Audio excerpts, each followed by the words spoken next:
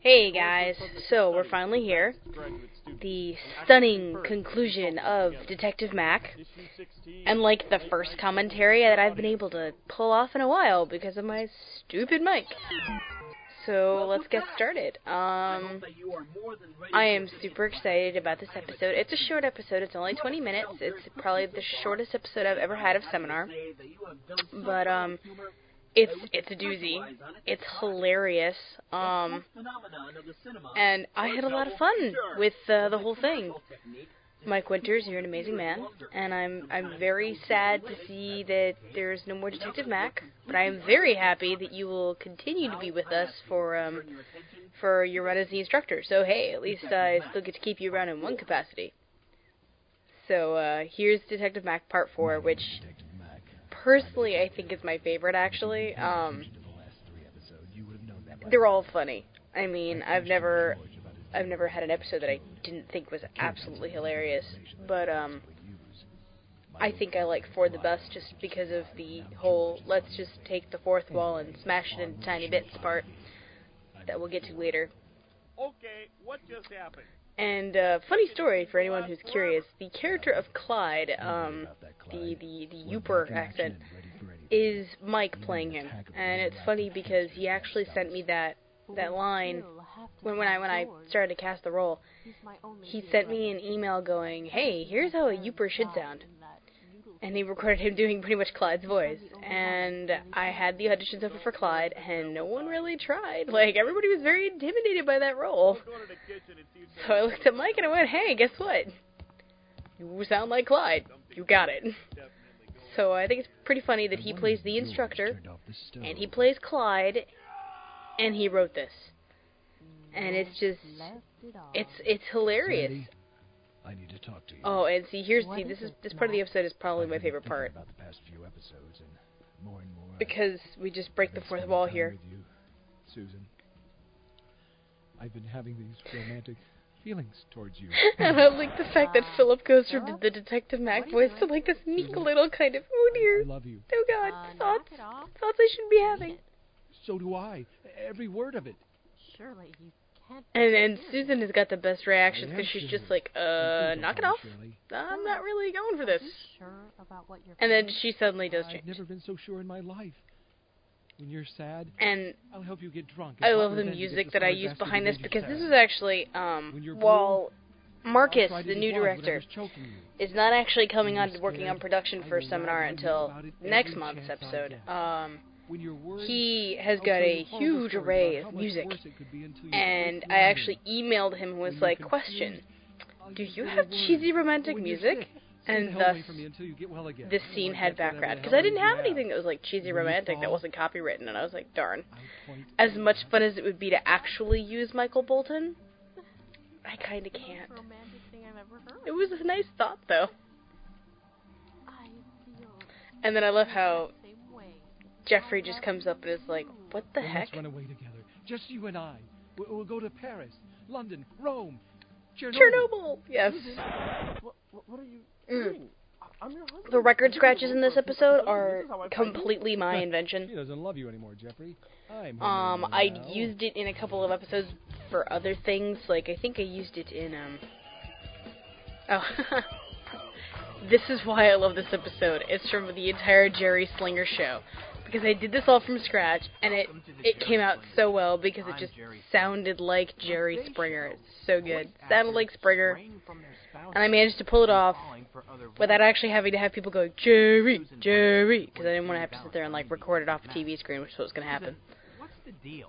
Well, but yeah. Oh, this is such a good episode because I just love this whole sequence, especially considering. But yeah, going back to the record scratch, that was totally added in because I thought that just switching from like romantic music to back to Detective Mac theme just wouldn't be as funny. So I was like, you know what? I'm just gonna put the record scratch in there and make it very Dixie-esque, I guess, or something else along those lines.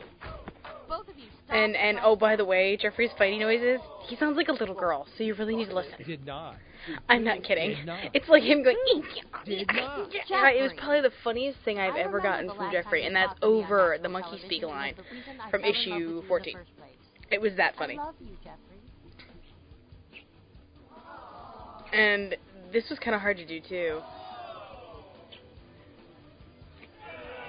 Because I was trying to figure out how to make it sound like they were getting progressively more grossed out, but it's really hard to do that when you just have a bunch of stock crowd effects. Maybe we should keep it to a professional relationship. And then I love how Philip goes right back from this, you know, beep beep beep kind of character back down to Detective Mac again. Now I gotta go back to honing And he's got some of the funniest bloopers I've ever heard, because a lot of his lines in issue 15, or not issue 15. What am I talking about? In part 5, there's the denominator of 5 I was going for. Part 5. He's got a bunch of lines that were either ad-libs that I went ahead and used, or some of them are pretty funny. And I do love this pitch of the Naked Lady Closet. It's just so great. And the Jerry Slinger section is my favorite part of the entire episode. No ands, ifs, or buts. I love it. It's never going to stop being my favorite part. I will probably listen to this episode just for the Jerry Slinger part, because I found it hilarious. And I don't even know why I found it so funny. George, you're back. Where have you been? I've been worried sick.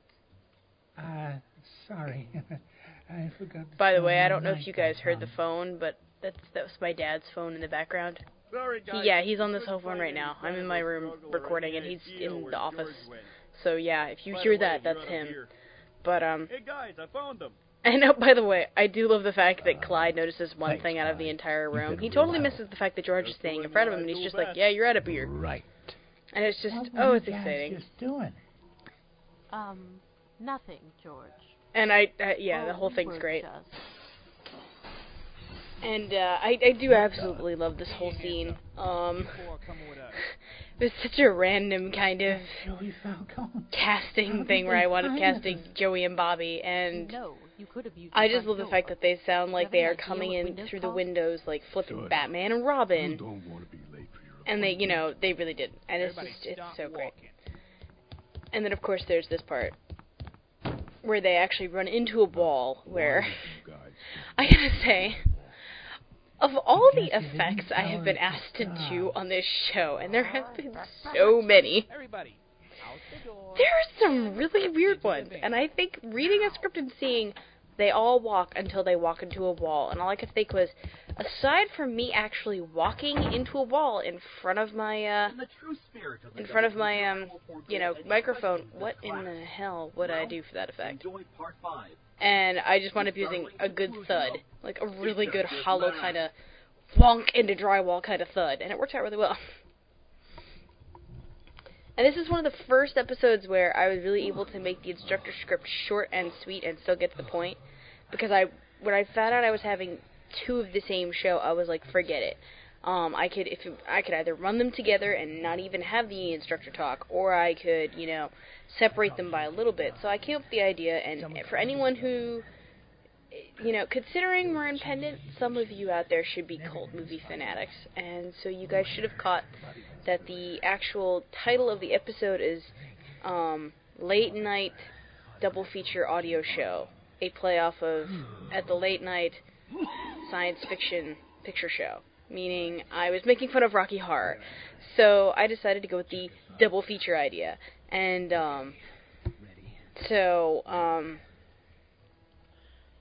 my brain just tried to sing that song from Rocky Horror all of a sudden. So I just lost my train of thought. That's great. But anyway, yes, so I went ahead and just decided to do like this double feature idea, and just gave the instructor like one little blip of a line to go, hey, by the way, this is part 5 now. And I do love this whole sequence about him talking about being late. The line about all for an autograph of Jim Varney and the blue hair and bobby pins, all that was Philip. I didn't do any of that. All right, pinheads. That was all him. It was great. Be polite and answer the questions. And then of course the biggest joke out of them all is what's coming up right now. The boss, as in Tommy Arkell, he's Eddie the Toad. No, you idiot. Our boss is much more ruthless. Oh, I wish I never took that job. I should have looked inside those packages. I can't believe I helped somebody. Sorry, one second. You would not believe who I'm texting. I am texting Em right now, because she wants to know if I'm coming over tonight, because I'm supposed to be coming to visit her. Oh, so, George, how are you supposed while to I let know? all of you listen to this wonderful episode, I'm going to finish There could've texting her been really anything quick, in because those she's packages. distracting me from my Remember work. what Mom used to say. If This little piggy goes to market. The other piggies have to take up the slack so you don't fall down. Would someone please tell me what the heck is going on here? Sorry, now Clyde just totally distracted me. Okay, so now that that's taken care of, because apparently I need to go save the world somewhere with M. It's Bobby and Cassie. They're gonna go have a fashion emergency together. No, really, actually, that's what I'm doing. I'm going to go get business clothes from her. So, yes, Bobby's gonna go teach Cassie some fashion tips. Anyway, oh yes, where was I? Oh yeah, the episode that I'm doing the commentary for. What a great idea that would be to focus. What? I'm afraid it's true. So, Me, Mac, yes, I do like the fact that they all tell Clyde that he's actually just, where he's just, you know, like, one, but a writer all the same. I'm so sorry. No, this can't be true. I have memories of us, Mac. then again, I liked Clyde from the moment he did the whole Jerry Maguire thing in part 3, so I confess, I like the character, so I felt kind of bad for him when actually he found out that his whole life was a lie. Because, Mike, you're a jerk. And you want to break the fourth wall on these poor, unsuspecting characters. Most characters aren't fully aware. Oh, and then, you know, if you haven't listened to this episode already, which I encourage that you do, please don't. I mean, I know I'm told I'm funny, and I don't believe you people when you say I'm funny, but either way, listen to the episode first, then come back and listen to me babble about it, because it makes so much more sense that way. But, so if you have listened to the episode, which you should have, then you would already know the big punchline of this episode is the real identity of Eddie the Toad. All right, Pinheads, it's time to meet. And here the boss is. What? You can't be. You're Eddie the Toad? Imbeciles! Those morons. And I do love... Okay, so for anyone who's listening, you should know who that voice is who's playing Edie the Toad, and that would be Chris Bays. And it's because for some odd reason she managed to make secretary and, like, bimbo and villain and gangster all roll into one. It was kind of cool. And by the way, this whole sequence was so hard to do because I was trying to figure out how in the heck to properly do a bus. And then I decided, well, how funny would it be if a bus knocked him over and pushed him into a pile of junk? And I mean, like, junk as in, like, tin cans and crap. So that's what I did. And I was like, I hope somebody gets that, because I think it'd be funny. You don't have to think it's funny, but I think it's funny. And really, I'm the director, so who else cares? No, just kidding. Why do you smuggle Michael Bolton's CDs? And I know that the plot of the show is kind of like, maybe, but could be, you know, because it's just a show that gets off track. And so I thought it was kind of funny when we started talking about Michael Bolton again in the episode, and I'm like, oh, that's right. That is what the episode, that was what the whole mystery was, is taking down Eddie the Toad for the Michael Bolton CDs that George was smuggling. I get so distracted. It's not even funny. And I do love the laughing in here. Like, the laughing right here, it's just, it's so good. That is enough. It's so good. If you must know, I do remember that day, but I wasn't talking about that Michael Bolton. I was talking about the Michael Bolton from the movie Office Space. Right, sure you were, Mac.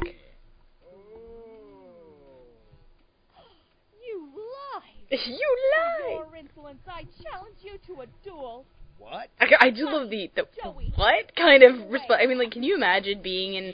Well, then again, I could never imagine being in Detective Mac. It's just that freaking crazy. But I do love the fact that he's sitting there and all of a sudden, they're about to have a duel. So, how do you want to do this? Pistols? Swords? And I do love this whole sequence where they're talking about how they want to deal with this. I was thinking of something And more interesting. I'm really glad Matrix. that I didn't have to do Matrix style. That won't work. Because I don't know how I would have done it in audio. And knowing Mike, he would have been mean enough to make me. He would have been like, hey, you know what? It's Matrix style. Have fun, cat. Lame. Fine. Then what do you suggest? Something with action. Okay. Flair. And originality. That line right there by Mac, I had like 12 takes of Philip doing it, and every single take sounded like an ad for something. And I was like, you don't need to leave it in, because that's just freaking hilarious. I didn't know we had. And yes, for anyone who's curious, that really is a lightsaber battle. There's something seriously. And I had the most fun ever recording it. It was just, or not recording, but like mixing it, because it was too much fun. So I pretty much had like all these stock effects. I was just like using it as an excuse to just throw in hits and punches and crap. It was great. Well, not punches, but like body hits and stuff. It was fun. Getting fancy with your flipping sound effects, huh?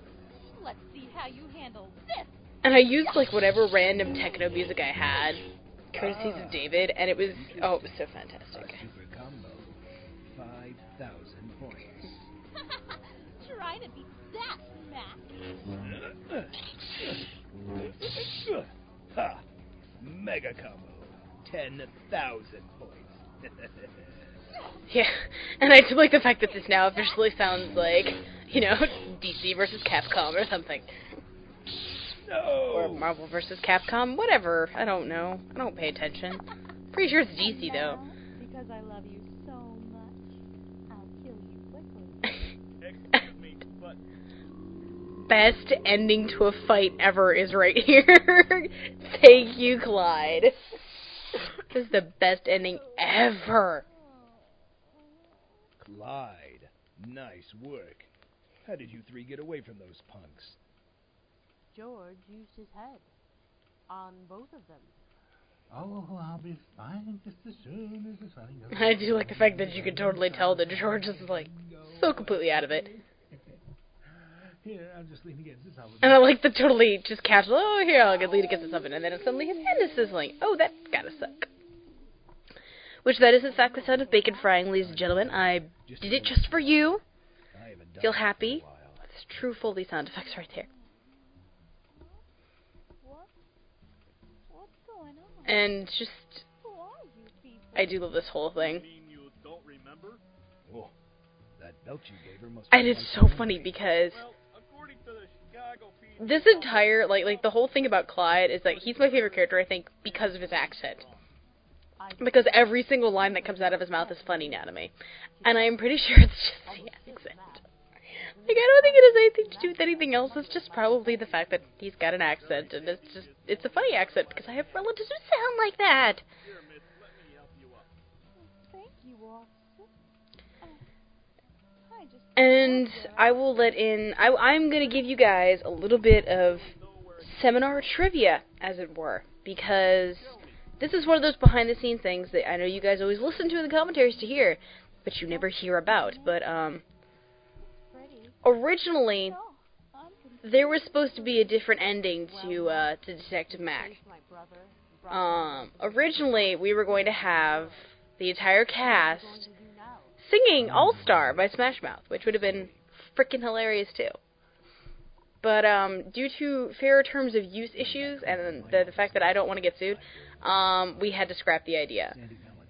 So instead, we have Mac giving this monologue. And I do so love it. And it kind of makes me wish, and Mike, you don't have to do this, but I think it'd be really freaking hilarious if you did it down the road. Even though I won't be directing anymore. Or seminar, rather. I think it'd be really hilarious if we got, you know, if we got some sort of second Detective Mac mystery, maybe? With your partner? Who you'll hear about in just a minute. Because I really, no, seriously. If you were to do a sequel to Detective Mac, I would probably listen to it repeatedly as long as it was freaking hilarious. And I still have all the music for it, so I can give it to Marcus. And if you ever get the bug, let me know, because I will totally be there to audition. But there's just so much comedy gold in this show. And he still didn't fix the ceiling. There's just so many great things about this show. And I really am bummed that this is the last Detective Mac that I'm gonna do. And, on that note, it's also the last episode of Seminar I am directing solo. So I'm really glad that it wound up being one of the funniest shows that we've ever done, and it's the first conclusion to any miniseries in Seminar. So that's the first time we've seen a story from beginning to end that's gone over a series of episodes. And I really am gonna miss working on Seminar. I've got a lot of projects that I'm gonna be working on for Pendant, so I know it's gonna be worthwhile. And I know that Seminar does need to change hands and get a fresh taste. But I'm really glad that this was the last episode I got to do on my own. I did it completely from start to finish, and it was just as fun as usual. And